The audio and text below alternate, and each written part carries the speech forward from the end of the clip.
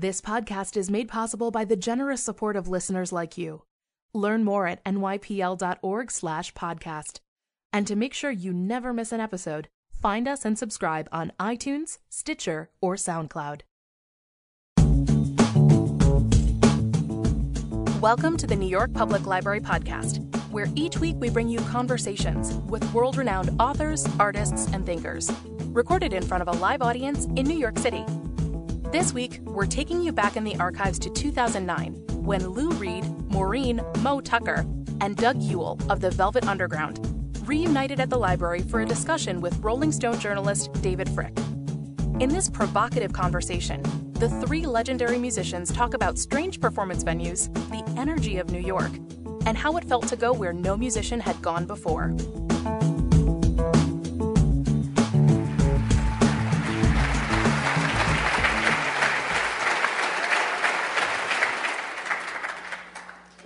That record, that song is one of the reasons why I wanted to make my life in music, which is one more reason why it's an honor to be able to say the words, music, and rhythm of the Velvet Underground, Lou Reed, Maureen Tucker, and Doug Yule.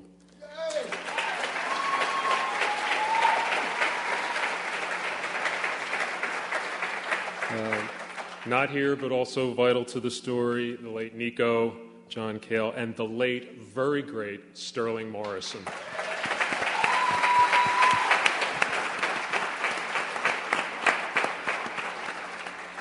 Now, part of the occasion is celebrating this new book, New York Art, The Velvet Underground, which is an amazing volume, but it's kind of an anniversary as well. It's actually a little strange to say this out loud, but on December 11th of 1965, the Velvet Underground played their first paying gig at Summit High School. So we're practically 44 years to the week.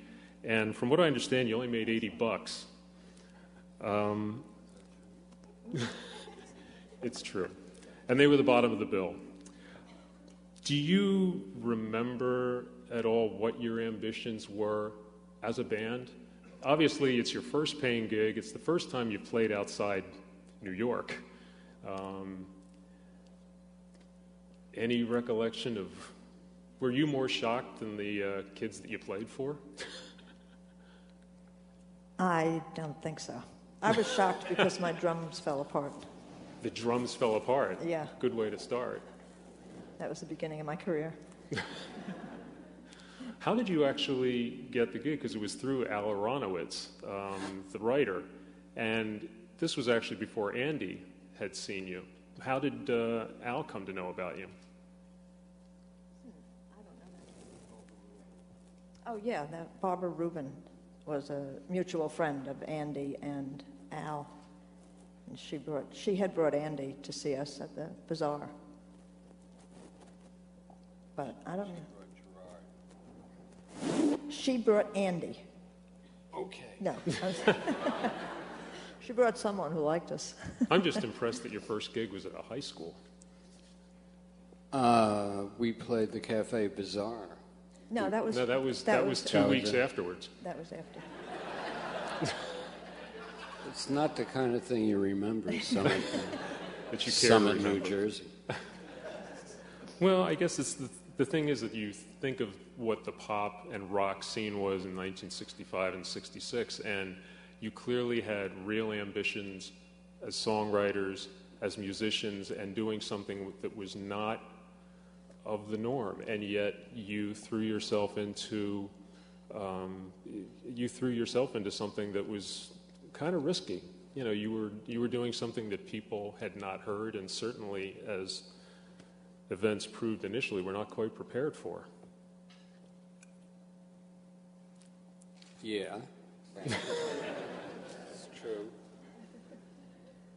But we were around a lot of filmmakers and musicians and people who were part of what they call the underground, and very much part of that.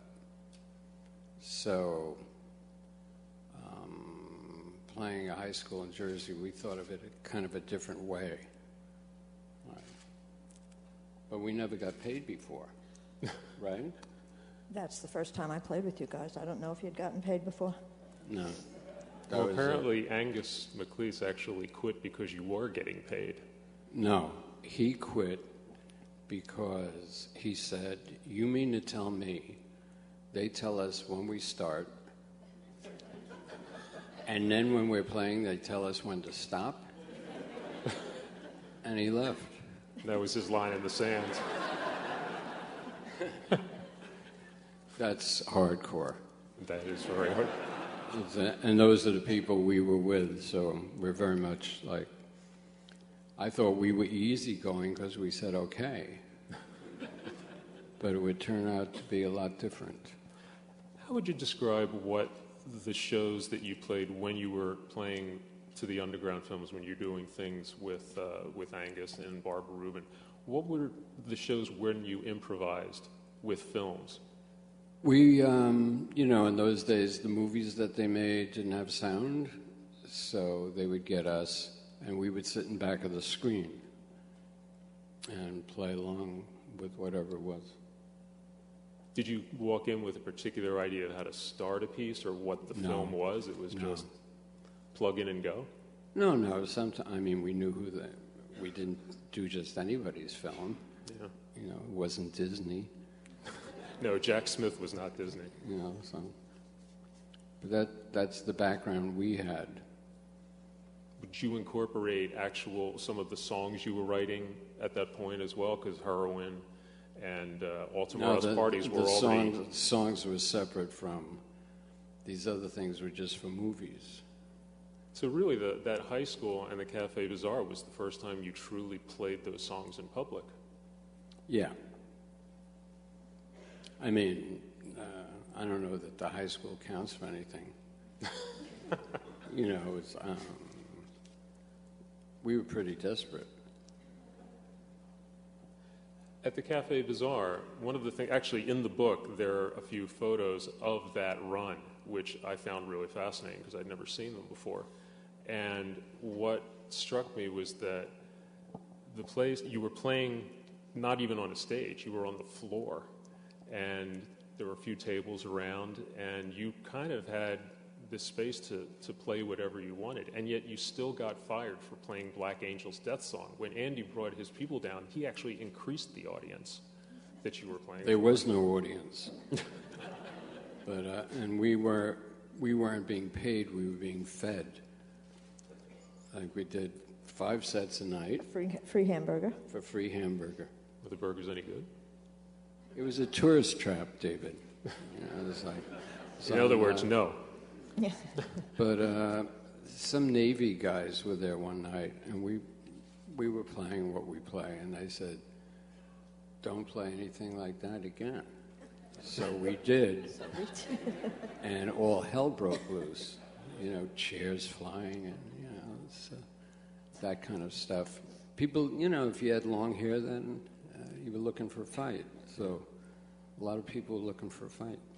I think one of the things that is interesting about that period that people don't take into account now is actually how small the scene, so-called, was, that it was not, we can fill this room tonight the way we do, but the audiences that you played for were not very big. They were very select, and they were people that were, in a sense, fellow travelers, people who were in those scenes making the films and could relate to what you were singing and writing about. Did you feel that that was an audience to build on, or did you feel you were basically playing to friends? We weren't that advanced. We were just playing. We were playing to play. Nobody had any plans for anything. It was. We were playing for us, really. Yeah. That's what we like to do. And there was a background in back of it that made it that way. But you certainly believed that there was a future in this, because the songs that you were writing, as you said the other night, you were writing Heroin, writing All Tomorrow's Parties while you had a day job over at Pickwick Records writing The Ostrich and Cycle Annie. You clearly believed that there was some kind of future in what you were writing and the music that would, in a sense, have to go with it. Well, it's the songs that became the Velvet Underground songs, those, I was like an English major. So I had this idea about, to write that kind of stuff to a rock song. That was over there, and then for them over here was straight stuff. Yeah. But I never thought this would. I wasn't thinking about accomplishing anything. It never got that far. It was just, it would be great to even be able to play it. Were you surprised that when Andy saw you and decided that this was something he wanted to be involved in, that suddenly the step had gotten a lot bigger?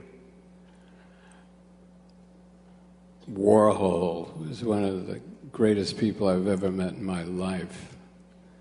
And without him,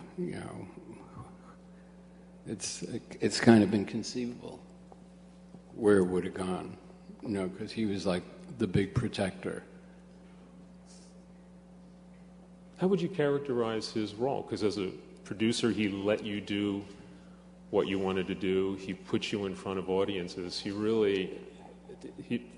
For him, this was not merely an art project. We played all these galleries. We couldn't get hired anywhere, so if he had a gallery opening, he took all of us.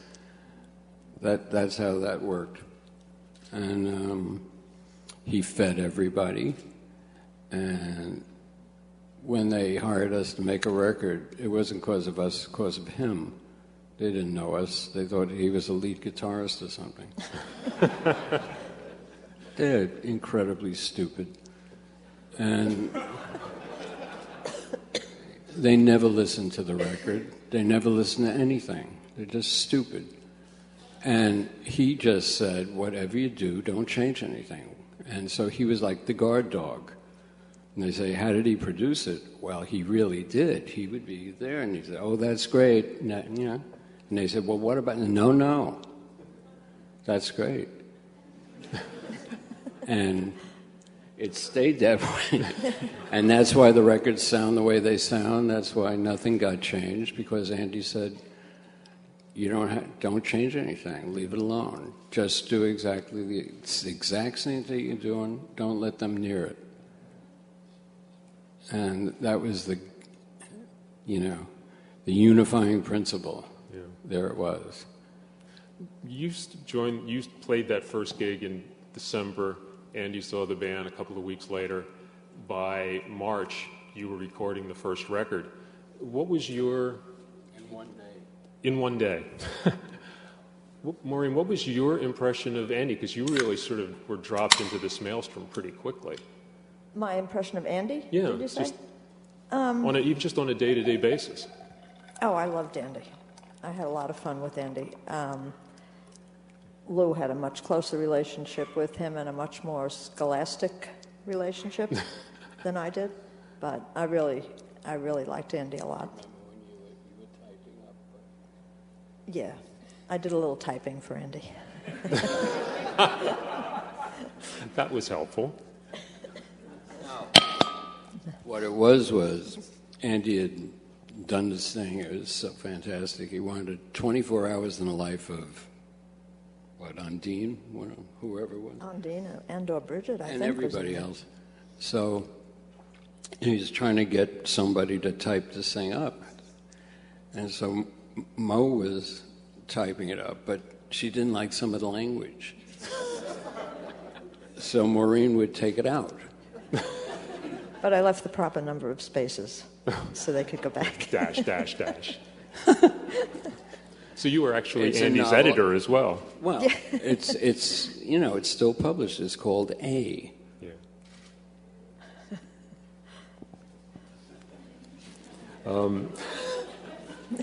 And you can read it. Andy, actually, maybe the third day I was doing that, I was typing, and the word had gotten to Andy, I guess, that Mo wasn't putting in the icky words. And Andy came over and he sat on the desk and he said, oh, Mo, someone said you're not putting in the dirty words. And I said, no. And he said, well, I don't remember exactly, of course. Well, why not? And I said, well, I don't like that. And I said, oh, okay. Can you put the first letter? And I said, no.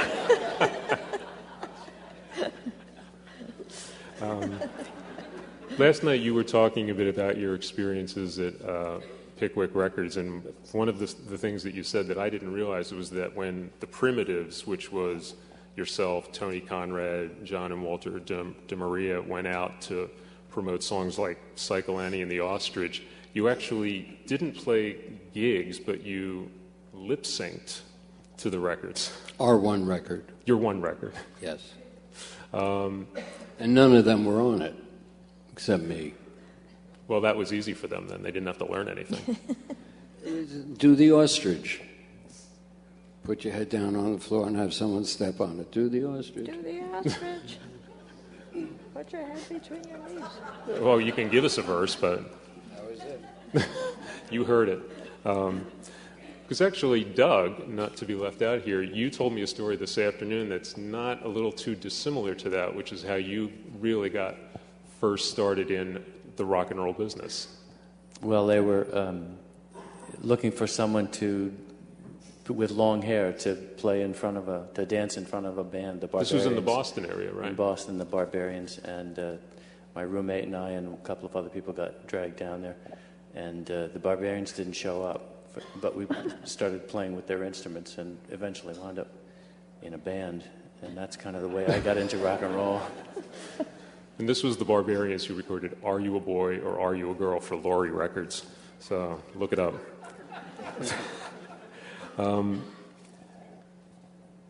Maureen, did you ever actually see Angus play? I'm not sure if I've seen him play. I had met him. I met him a couple of times, but I don't think so, actually. I guess I just want to try and get some sort of a sense of your drumming style versus his apparently free-form concept of keeping time and being in a band. Because obviously what you were doing, it had a lot to do with the way these songs sounded and just that beat. It's so steady, it's so firm, and it refuses to go away. It's a really that's powerful the kind of drumming concept. I like to listen to, so that's what I tried to do. Because you actually once told me that your two of your big influences were Charlie Watts and the Nigerian drummer Olatunji, who did Drums of Passion. Did you try to create some sort of a drumming style? Because did you even play with a band before you played with the Velvets? I played with a cover band. Like, we had one show on Long Island. We rehearsed for about a week and played at a bar where the next night the drummer got shot. So I was lucky. But that's my only experience besides playing with these guys. When I guess Sterling knew your brother Jim, what did he say in terms of what they wanted or needed? Well, Angus had quit, and they had gotten the high school job and needed a drummer fast. So Sterling supposedly said to Lou, "Tucker's sister plays drums." And Lou came. She's got a car. She's got a car. I didn't hear that before. So Lou came to see if I could actually keep a beat, came to my house, and the next, I don't know, we practiced 2 or 3 times maybe, probably once.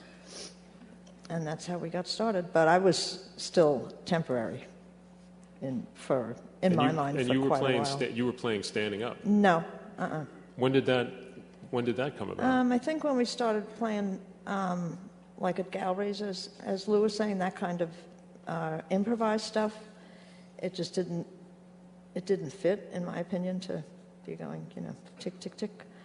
So I wanted a deeper sound also. And I was not really trying to sound African, but sort of in a way trying to. How much did her playing not influence, but just give you a feeling for the kind of rhythms you wanted in the songs that you were writing? Obviously, some of them were already going, but when you got to White Light and Sister Ray and things like The Gift, that beat is really essential. It's seminal. I can't imagine any of that music any other way. I've tried since then to get a drummer to do what she did, and it's impossible. They can't, But one of the big things was getting a hi-hat out of there. And what she was doing was very tribal and incredible amount of unrelenting energy pushing at the thing. And if we sped up, she sped up, instead of having a drummer who'll sit there trying to hold the beat down. Our songs speed up and slow down all over the place. Because you even said on this, purpose. You even said this like, afternoon that your favorite place was to stand next to her drums to play. I always stand next to drums. I love feeling the drum. I remember when we played the drum. Remember you had a problem with the drum, so the winner got garbage cans? They worked pretty good, too. And then think about steel drummers. Yeah. There it was, except in a rock situation. Every night there was a little pile of garbage under the. We had Sort used of garbage. knocking it These out were as you were used, playing. Yeah, used garbage pails I used. And each night we'd clean it out, of course. And then next night the pile was smaller. So finally all the garbage was gone. And there was no pile. This is the glamour of the avant-garde. I'd like to talk about Sterling for a bit, because we talked a little bit about it this afternoon, but he's essential, and in many ways he doesn't always get the recognition and the affirmation that he deserves. How would you characterize him as, just as a person? You know, what that person did as then reflected in his guitar playing. You know, what was sort of the measure of the man? Well, I love Sterl. I've known him since I was 10. He's like my brother. I think he was I really like his lead guitar playing, but he's also, and I didn't really think about it at the time, but I think he's a really good rhythm player. I very often tried to hear what he was doing and do something along the same line. How essential was he to the concept and the execution of the songs as you played them? He was a great guy to have as the other guitar. I mean, his rhythm parts were fantastic. And it always had this particular sound between him and Mo locked together like that. That was an amazing thing to be able to play against. It was like the greatest luck in the world, having that kind of lock going on. So wherever me or Cale went, there was a place to come back to. Yeah. They weren't shattered or anything. Because it was sort of it's almost like a selfless way to play guitar, because he wasn't really into the playing a lot of leads. That rhythm was very important to him, and as you told me once before, he was also a great bass player. When I was mixing things, I would sit and just listen to that strum. It was like an amazing strum he could get out of an electric guitar. To this day, I don't think there's much going on that could come close to what the Velvet Underground is. Not even close, not even in the universe. It's true. We were not kidding around. For real. Loved Andy.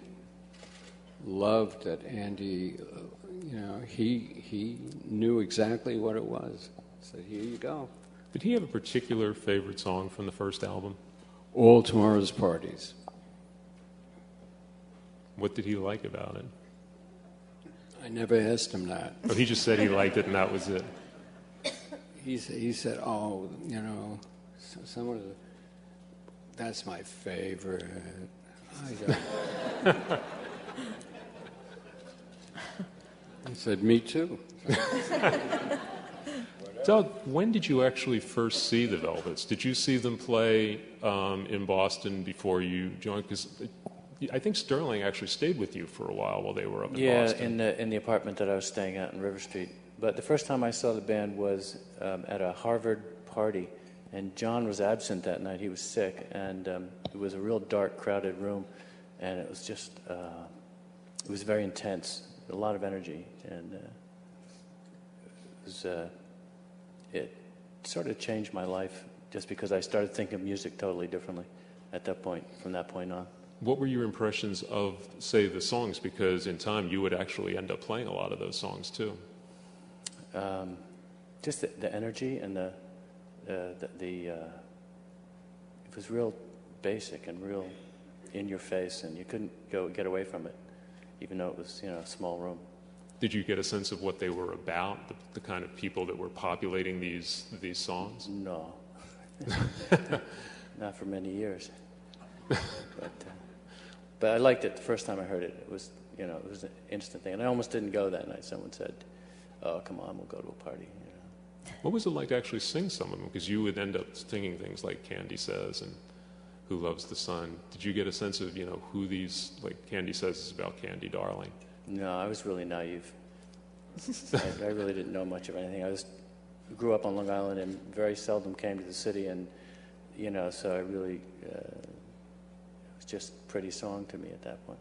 But over the years, what was Sterling like as a roommate if you stayed in your apartment? He was Sterling was great. He was very large. Yeah, I remember very tall. I remember doing him doing interviews in motel rooms, and I'd be sitting on the bed listening to him, and he would just be holding forth with the press and in the way he did. But yeah, he was a great roommate. We had a great time. Well, I remember interviewing him, and he has very fiercely outspoken, articulate, and literate. Yeah. And I remember that at his memorial service, Dean Wareham of Luna said that Sterling was the only guy he knew who could talk about Moby Dick and the rock band Moby Grape with equal passion and authority, which was one of the favorite things I heard that day. Lou, in writing the songs, particularly for the first record, the ones that Nico ended up singing, did you feel you were writing for that voice, or was that voice good for the songs? At what stage were those songs? I wasn't writing. No, they were done. I wasn't writing it for her voice. Mm-hmm.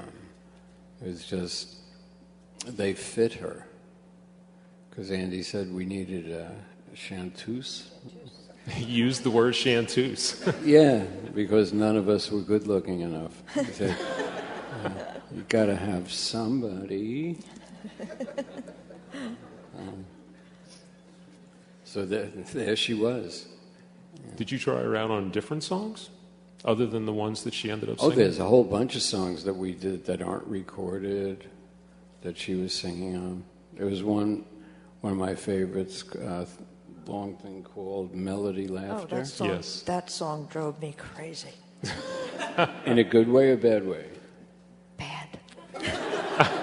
Uh-oh. No. Only because could be anywhere from 5 minutes to 40, and it was total lunacy, except for me literally counting in my head, trying not to lose it.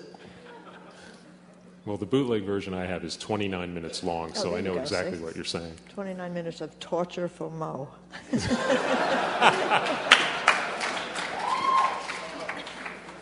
Sometimes we tuned for 29 minutes. Yeah, that's true. Actually, Lou, I wanted to ask you about some records that you've talked about, singles that you've talked about over the years that are favorites, things that I don't know how much they've influenced you or just been a model for what great songwriting can be.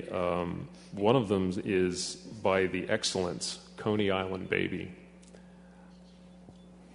One of the great songs, doo-wop song. It's just a doo-wop song, but it's a really good one, but that's what it is.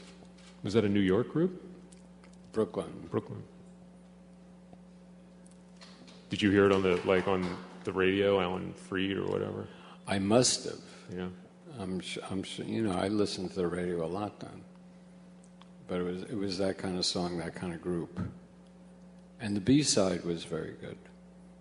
What was the B-side? I think it was Tell Me Why, but I'm not sure. Those kind of songs made me think I could write a song. And when I was 14 in high school, I did. I wrote a perfect mimic of those kind of songs. So Blue. So Blue, and the other side was Leave It For Me. I didn't even sing it. I was just, the background guitar player. But on that record was Mickey Baker. Oh, from Mickey and Sylvia. And King Curtis. Whoa. And I was trying to study the Mickey Baker guitar chord book, the same Mickey Baker. There's no way. He could stretch from here to here. It was unbelievable. Mickey Baker. Sure. That was a monster. Another record that you've mentioned, and actually it's one of my... I mean, can you imagine you're 14 years old and you're playing with King Curtis? I mean, not in the same room at the same time. But still, King Curtis, my God, Mickey Baker. I used to go up to Harlem with all these songs after that to try to see if I get the Jesters or the Flamingos or the Diablos to record one of these things that I was writing out on Long Island. I guess that was another song that you've cited as The Wind by Nolan Strong and the Diablos. Poetry and rock. There it is. If I could really sing, I would be Nolan Strong. Did you ever try? Not that kind of singing, no. When did you actually figure out the kind of voice you had? Took a long time to figure out how I could earn my stripes to do certain kinds of things. So I put my energy into the phrasing and all the rest of it, because limited range is a limited range. Because you sort of came to accept that your range was very specific. Yeah. And now they have software. That's true. But they can't do it like you. That's, no software. It took a long time. It's like anything else. It's like I didn't grow up in a farm listening to certain things and doing this, that, and the other thing. I was from the city and all this. So you only get it by playing. So like lots of playing over and over and over and over and over and over. And we used to have a thing in the Velvet Underground because we knew, we knew all this. And it was like a $10 fine if you play a blues lick. It was like not allowed because it was not legit. They had all these white guys out there playing blues. Didn't want anything to do with that. Want to create our own legit pure thing. And yet, I was telling Maureen, the thing about her drumming is incredibly pure. There's no one else like that. No one else even thinks like that. And yet, a lot of your seminal records, you're talking of which are rhythm and blues records, Nolan Strong, The Excellence, Eddie and Ernie, Outkast. If you scratch any of my songs, that's what they really are, sure. Yeah. But to me, it's like a sonnet. It's got 14 lines, and there you go, A, B, A, B, A, B. One other record I want to ask you about, Ornette Coleman, Lonely Woman. I'm doing this radio show, me and Wilner, called New York Shuffle, and the theme song is Lonely Woman by Ornette. And I finally got to actually play with Ornette and Don Cherry. Yeah. Major thrills. But Ornette changed my way of thinking about playing guitar forever. Did you go to see him when he was playing in New York in the early 60s? Yeah. I couldn't afford to get in. I'd be outside by the grating or a window. What was it about his playing, his concept of harmony, melody, rhythm that you felt was applicable to the guitar? I don't know. It's just there are certain people of such genius, in 5 seconds you know who it is. That kind of melody. Wim Wenders once said to me, "What's your favorite song of anything?" I said, "Lonely Woman." It's interesting because that melody, no one else can do melodies like that. It's also a very right beautiful, mournful. It's not by any means free jazz. It's actually quite beautiful also and R&B. constructed. Yeah. Well, that's his Texas Change roots. of the Century, the track called Ramblin'. Yeah. Wow. Well, that's the blues again. It's in a way, it's as if you found a way to take that blues element and shear away everything that was cliched about it, and just go to, as you say, go to the pure source. I got to play with Jimmy Scott, and at one point he said to me, "You're okay with this. You don't have to think about that anymore. You don't have to worry about that. It's okay." So I took that to heart. I mean, this is 20 years later or something. Yeah. Doug, what were your... Yeah, you're not getting away. What were your seminal influences, records that mattered to you, things that maybe prepared you for stepping in to be a member of the Velvets? Well, I listened to everything that my parents and my older sister listened to. So it was everything from classical and jazz, early jazz and mainstream jazz to 50s doo-wop and popular music, and everything, just kind of all together. Were there is there a particular style of singing and playing that you think prepared you for joining the Velvets? Because in a sense, you kind of jumped in pretty quick. You joined at the beginning of October, and about a week later, you were playing in Cleveland at Le Cave. Actually, 3 days. 2 days. 3 days? 2 days, yeah. Without much rehearsal, I'm guessing. He was 3 a days. trooper. Yeah. I went to Lou's loft and we rehearsed for 2 days, just learning songs and going through them and going through them and going through them. What was it like being in the middle of the sound by then? You knew you had seen the band play, and clearly it had an effect on you. But then to step into the middle of it, I don't know. It was just the band. We were just playing.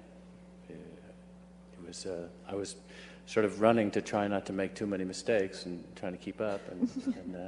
But it's not that same sort of essential. I don't know. The clarity that exists within the group makes it easier to get into it, to just become part of it. It's not like a lot of complicated arrangements. A lot of it's just paying attention, listening. Yeah. Did he change your style of drumming in any way? Was there a difference in playing with a different bass player, creating that bottom? No. No, but she changed the way I played bass. How? What did you do different? Well, for one thing, when Mo plays drums, it's complete power. I mean, she's holding that bottom down totally, and she's in control of it. I've never seen anyone work as hard in a show as I've seen Mo work. Me and James Brown. Yeah, you work harder than he does. But she would finish on a hot night. She would finish, and she would just be drenched in sweat. I mean, literally just working. Working to do what she does. But because she was so solid, it opened up areas for me on the bass that, because I have a very melodic sense of the bass, because I played baritone and tuba, and so it's a little different than a lot of bass players.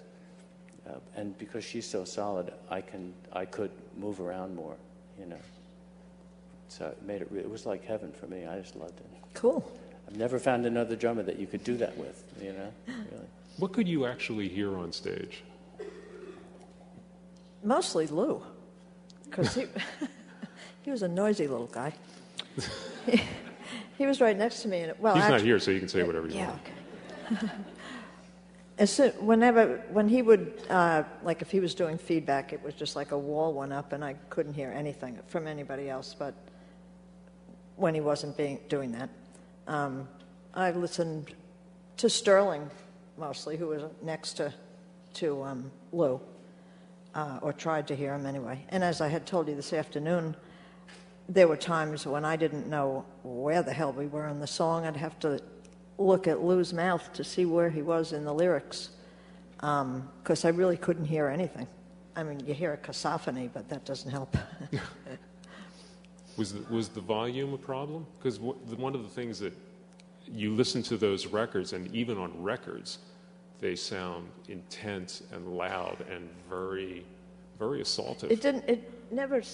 It never felt like, to me anyway, it never felt like we were too loud. However, my ears ring now.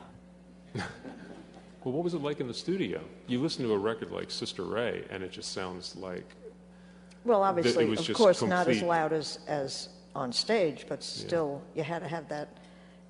You have to have, when you're playing rock and roll or any music, I suppose, you got to have volume, or you just, you don't feel it, or, you know? Yeah.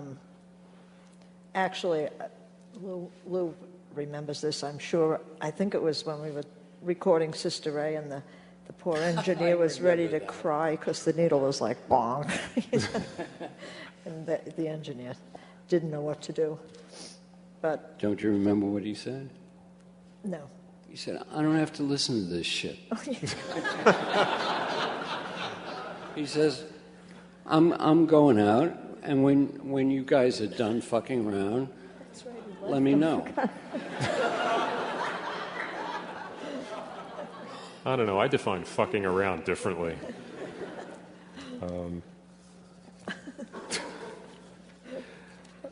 One of the photos. You know, when you yes. say us and them mentality, Yeah. it was no joke.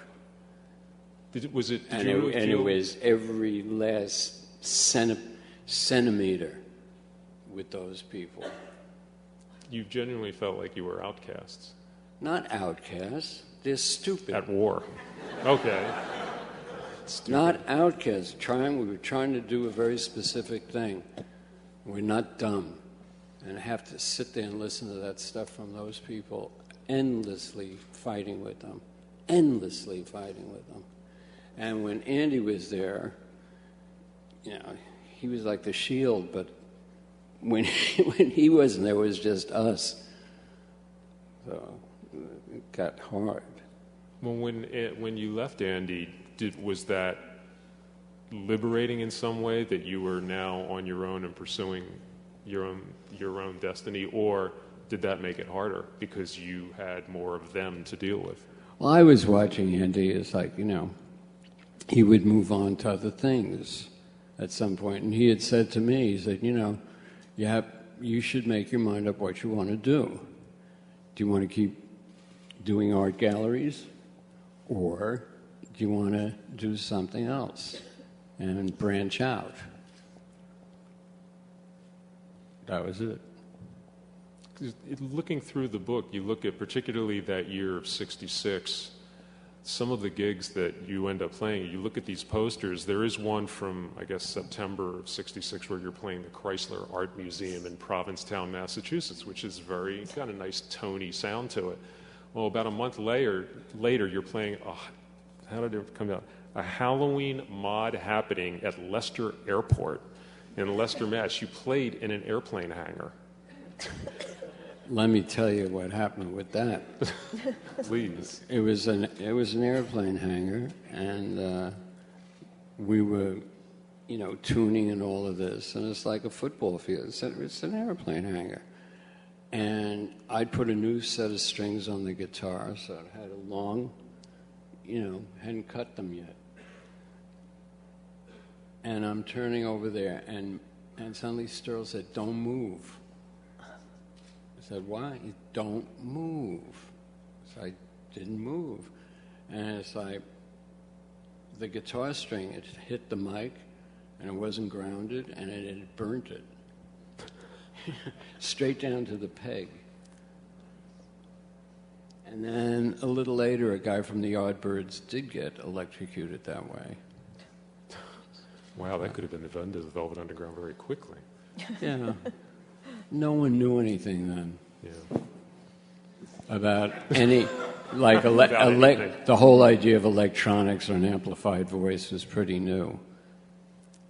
Amplifying anything, having the voice be amplified, mic'd, mixing was unheard of as whoever was loudest.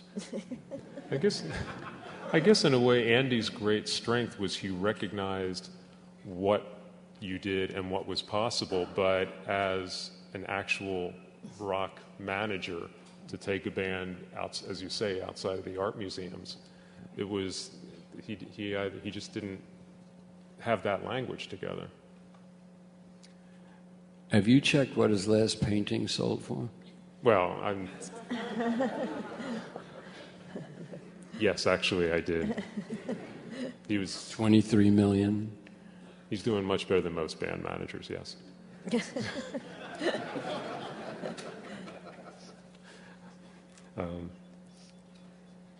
Well, then, actually, let me ask you this: the difference between being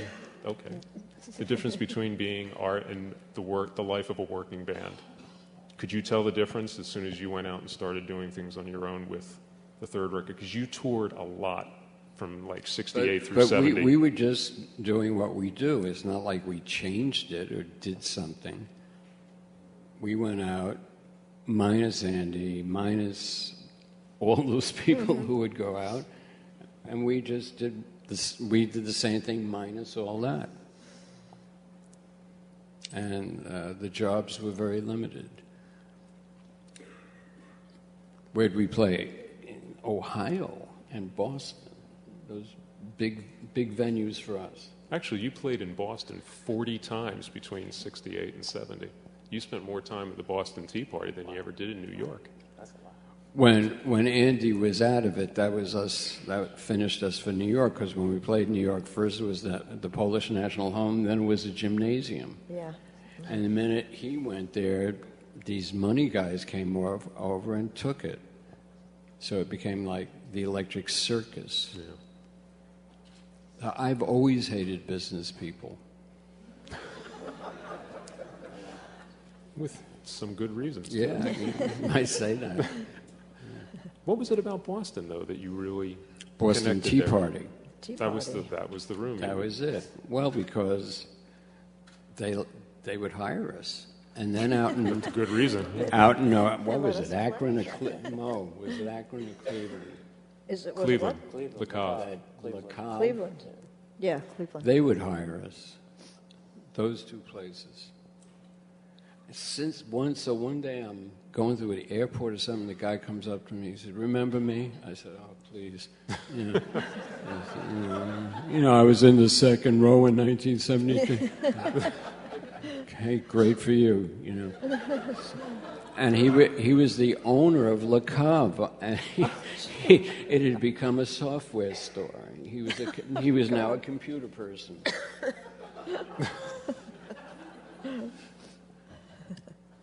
Well, you didn't do as well in San Francisco.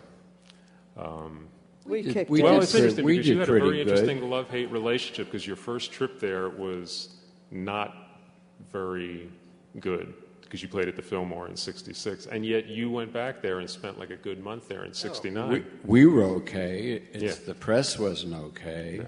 Rolling Stone wasn't okay. Well, wait a minute. I was in high school at the time, so don't... Ralph Gleason. In the San Francisco Chronicle. Ralph Gleason, like fancy, right? Writes an editorial in Rolling Stone about how if you're for free speech, if you're for Lenny Bruce, you're stuck with trying to defend the likes of the Velvet Underground. Actually, I can quote this. You brought it. I brought it. Camp plus con equals nothing. He really went to town. It was all very campy and very Greenwich Village sick. San Francisco had some issues at the time, but it wasn't San Francisco. It was him and Rolling Stone. No, actually, this was in the Chronicle. People. Oh, okay, the Chronicle, but nevertheless, we never your had point is taken. We never had a problem with the people. I mean, we walked into the I don't know if it's the Fillmore or the Avalon. Family Dog and the Matrix. And their idea of a light show. Their idea of a light show is like they've got a little plate with some oil on it, and they're heating it, and a picture of Buddha in back. California said, "Okay, you got to be kidding." But there was actually one thing But the people were great. There was actually one thing you said that was interesting in an interview later. Only one? Well, no, there were many, but I don't have time for them all. You were talking about vast objections to the whole San Francisco music scene, talking about the Airplane and the Dead, with the exception of Creedence, who I like a lot. Like he's doing this Creedence Clearwater, like he, meaning John Fogerty, he's doing this incredible link-up between that old force and he's still got a contemporary feel. Was he somebody you really listened to? You know, secondhand quotes, I never take them very seriously. When someone says, you said, and they're reading from what? From what? You know, like, did I say it? I don't know. If I said it, you'd have to ask me now. What do I think? I don't know who you're quoting.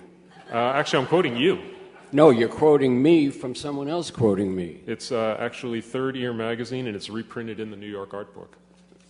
What does that mean? I don't know. It's in the fucking book. I don't know. I mean, I love Johann, but there's 2 mistakes on page 2. You know, I mean, okay, that's part of the whole thing. Andy always loved it. You know, Wikipedia had, you know, the entry on me at the beginning. It says, Lou Reed, born Louis Furbank. It's like, you can't buy this. You know. Well, I couldn't get in there to edit it to change it. So then this moron from the Daily News, Hockney, whatever the hell his name is, so he does a real rip apart of me.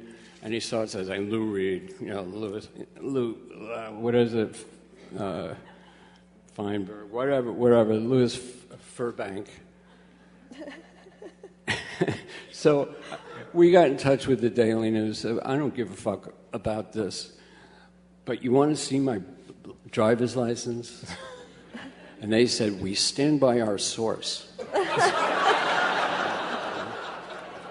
Okay. Next.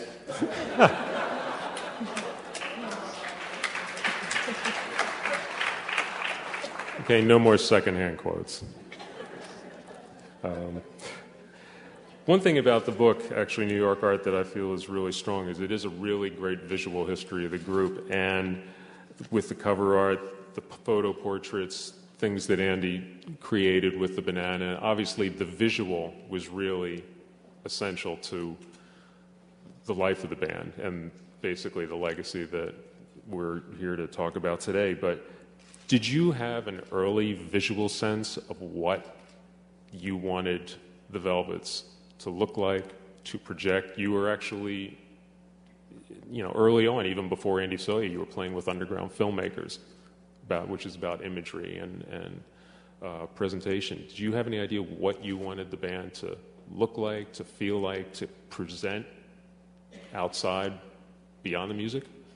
I don't think any of us had a vision of let's sound like our wardrobe.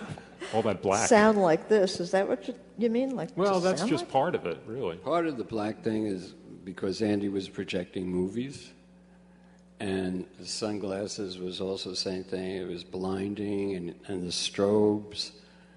And then he's so smart. He would take some of these movies and pictures and make them in geometric shapes, no curves, and then project it on black. So we were like human screens for his potpourri of images. I mean, there's a famous photo with John and a big thing of an eye, and it's his eye. You know, random. But we never, you know, so we just stayed that way, which is also the cheapest way. That's true. Did you talk much with him about the visuals, like the banana? Did he say, I have a great idea for your album cover, a peelable banana? No, what he said was, oh, what are we going to do? We have to do a cover. Oh, Mo. And someone, you know, who knows where the idea is? Everybody was there. But I mean, the thing about the banana is you peel it. That's when the fun started for Andy. You know, no one ever saw a pink banana. You know.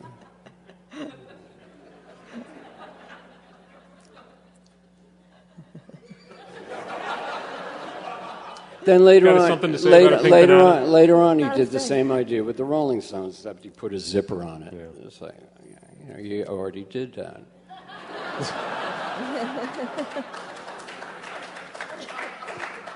But it's How many years behind? yeah. Well, it's also it seems like in many ways he had a real passion for what you did, and that gave him almost a license to do what he did in terms of things like that. The cover of White Light, White Heat, just the idea of the visuals. You know, you were part of something very seminal for him as an I artist. love the cover of White Light, White Heat. Like all these reprints, I don't know if they keep. The original one was one of the guys there had a tattoo. Yeah. He does had tattoo on his Yeah. shoulder, Yeah. and you can only see it. I mean, no one knew this, but when they put shrink wrap over it, it disappeared. Yeah. So it looked like a black cover. But then when you took this thing off, you said, what? You know, imagine people were stoned. They go, hey, what's that? Ah! What's that? The cover's moving. Actually, the book has the original still from the movie from which the tattoo was taken. It's really worth seeing. I'd never seen that photo before. The original Andy movie. Yes, the original Andy movie. Because there's actually a wonderful picture, and this is pre-Andy. Donald Greenhouse had done a series, I guess a bunch of photos. I grew up with Donald. I knew him since the 5th grade. Wow. 5th grade in Atkinson Public School. Shout out. Uh, Because there's a photo of the four of you with Angus standing On the Ludlow stoop, Street, on the on Ludlow the Street. stoop. And it's a really great portrait because John has the suit and he's all dapper. Sterling is up in the corner looking kind of, I don't know, he's just looking at things very askance. Angus is wearing this satin bomber jacket. He sort of looks like one of the gang members in West Side Story, but with a beard. And you're wearing a burnous. Angus is Burnous. Ah, it was Angus. It was an interesting visual mix. Did you? And this was clearly a portrait too, of some kind. This is what bands do. Just having fun. I guess someone said, do you have a photo of the band? Yeah. And we said no. And they No. said, can you Take get one. one? And, Donald, can you take a picture of us? I don't think there was an awful lot of planning going on early on. There wasn't by me, anyway. I think all of us were pretty much just, I always say this and it sounds trite, but having a lot of fun. Yeah. And doing what we wanted to do and with no plan. So many people really do think that I mean, I've been asked this a lot, as if we schemed, for, like the sunglasses. Wow, who told you to wear sunglasses or things like that? And that was just us. That's the way we were. Always wearing black. We didn't all say, hey, let's wear black. That's cool. That's just the way we were. Yeah. And I think that we all were ourselves in all ways, including music. And it's hard to explain what I mean. I think the different personalities were really very different. And when we all came together musically, it was just a whole different sound. Yeah. I didn't know. I couldn't play a role for $1 million, honestly. Thank God. Because once you know how to do that, you can't resist. Yeah. And my basic, it's not even a skill, my basic playing is because I didn't know how to do other stuff, and I didn't want to know. There's actually a kind of discipline in that, knowing that this is the pursuit and not to add things that are unnecessary or add something that someone else tells you is cool. It's just, this is why we are together and playing this music at this particular point. And I think one of the reasons that we're all here, why that record means so much to me, why any of those four records mean so much to me, is that they're evidence of a band that decided this is what we are going to do. And the pursuit of that is paramount. Everything else is just daily life or occasional trouble, the odd brick wall. But you were determined to go from start to wherever the finish was. That's not a question, that's a statement. It's a statement of affection. It is actually quite strange, however, to see the Velvet's name on a lot of psychedelic ballroom posters, because you played at places like the Avalon, the Hippodrome in San Diego, and you were actually on bills with, actually there's one that, it's a really beautiful poster at the Shrine Auditorium in LA, and you were on the bill with the Butterfield Blues Band and Sly and the Family Stone. Cool. It must have been great. If anyone finds the tapes, please bring them to our attention. I would like to see. I don't remember that. Did you ever get a sense of, like, when in playing... We opened for Bobby Blue Bland. Our first gig in San Francisco was a blues club where somehow in downtown San Francisco we're booked into this black club where we're opening for Bobby Blue Bland. We're playing exactly the same music. And they were very polite to us. Now, you got to imagine doing heroin in this club in 1966. And then he comes out and does Farther On Up the And Road. then he comes out and does Shine Your Love Light, and we all swooned. Another first gig was, what was it, Vancouver? The opening act was a woman contortionist, remember?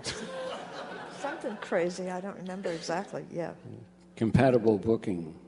You had a great booking agent. 1 minute it's Sly and Bobby Blue Bland, the next minute you're doing circus acts. Weird, right? We were diverse.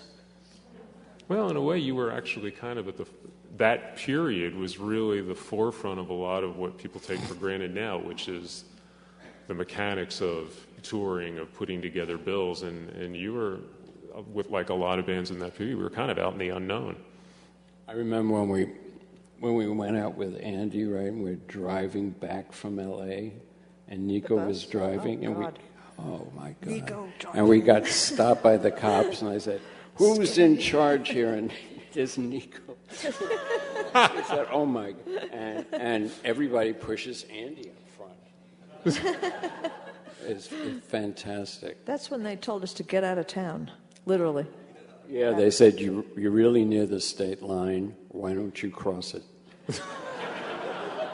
And the bus was broken, so we couldn't. Nice reception. The bus was broken. Remember, it was. So we had they let us stay overnight at a motel. But he actually said to please be across the state line by noon tomorrow. And all we were doing was making music.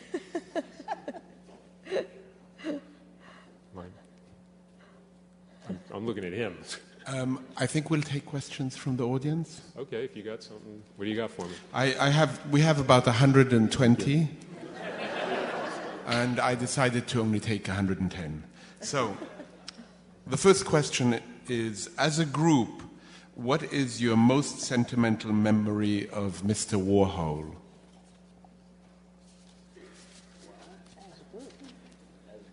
Or as individuals? One of my sentimental memories is chasing Andy around the factory to get $5 for gas to go home. That's romantic. Did you get it? Yes.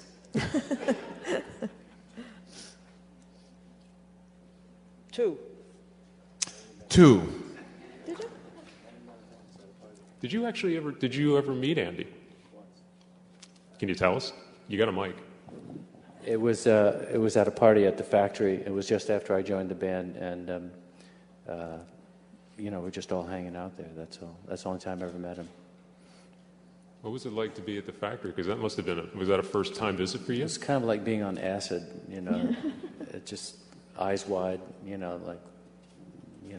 it's very intense.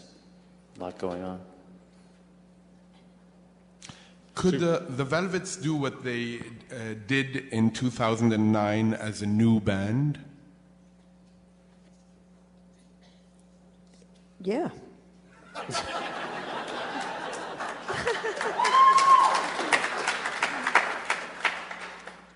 Well, actually, Yeah, absolutely. We're us. We would still do the same thing we did then, I think. well, that sort of goes with something that I had been thinking about, which is that, what you did musically, the things you were writing about, the people that were populating the factory, the streets, the scene itself, were very much of a specific intersection of art, film, music. There was an energy at that particular time. Can you imagine something like that happening now with, say, a younger band, a younger mirror image of yourselves in New York the way it is now? Because the city has changed in good ways and in ways that I know a lot of people aren't as happy about. I haven't been here for a long time. I haven't lived here for a real long time. But from what I hear and read, I don't think so.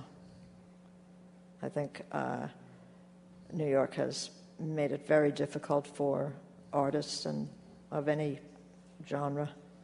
So I was just saying to one of my kids, I guess today, when we were running around, I didn't live in the city, but the guys did, and you could get an apartment for $100 a month, or maybe $60 even, and that you could scrape together, but you sure as hell couldn't scrape together what you need to have an apartment today. So any young artists or photographers, writers, whatever, you can't live in New York. And I think that takes a lot away from New York. Really takes a lot away from it. How has New York changed for you? Like, what do you see? Because you write about New York. You wrote an entire album called New York. Well, I think there's, although the price is going up, there's a lot of places in Brooklyn. Brooklyn in the house. There's a lot of great groups in Brooklyn, and all these young bands can record without having to go to recording studios, so you don't need money for that anymore. So that's something where they have a real advantage. There's no more them. What do you mean? Well, the stupid ones. They. The ever-present they. If you want to have a live drummer, you need a studio. That's the problem. It's a whole different world if you have make-believe drums. But if you want to have a real drummer, that's going to drown out everything else and get you thrown out. Some things never change. Precisely. But they're out there. I mean, there are these groups all over the place. But is it intersecting with everything else? I don't know, because I'm not part of that. The question here maybe goes to that point. What are your thoughts about the enormous proliferation of unofficial velvet underground material circulating via the internet? I wish I had read that clause that says future technology.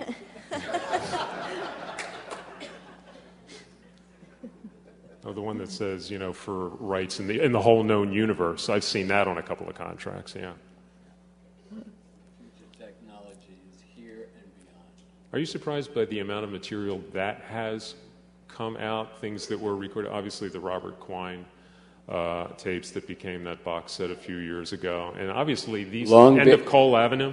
Long before that, this magician from Penn and Teller comes over once. He says, I'm the head of the Velvet Underground fan club, blah, blah, blah, blah, blah. And here, he gives me a bag, 30 cassettes of how he ever got it. I mean, that's pre-internet. Yeah. I mean, it was always there. It was just never so much of it available to everybody. But now you go to YouTube, and there it is. Were you surprised even then that the band was documented as thoroughly by just fans, guys with tape recorders going, or club owners just running the reels? Never understood it, not for a second. But has it helped and increased the legacy in any way? Does it matter in addition to the 4 records? I'm just a songwriter.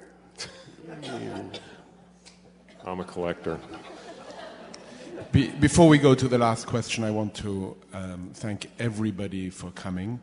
I also want to tell you that there'll be a book signing which will last about 16 minutes, so stand in line quickly. And the last question is, how would you feel if you were asked 40 years ago, if you knew 40 years ago that you would be interviewed here at the New York Public Library, would you have believed it? I wouldn't have. I know that. I was not capable of thinking 40 years ahead.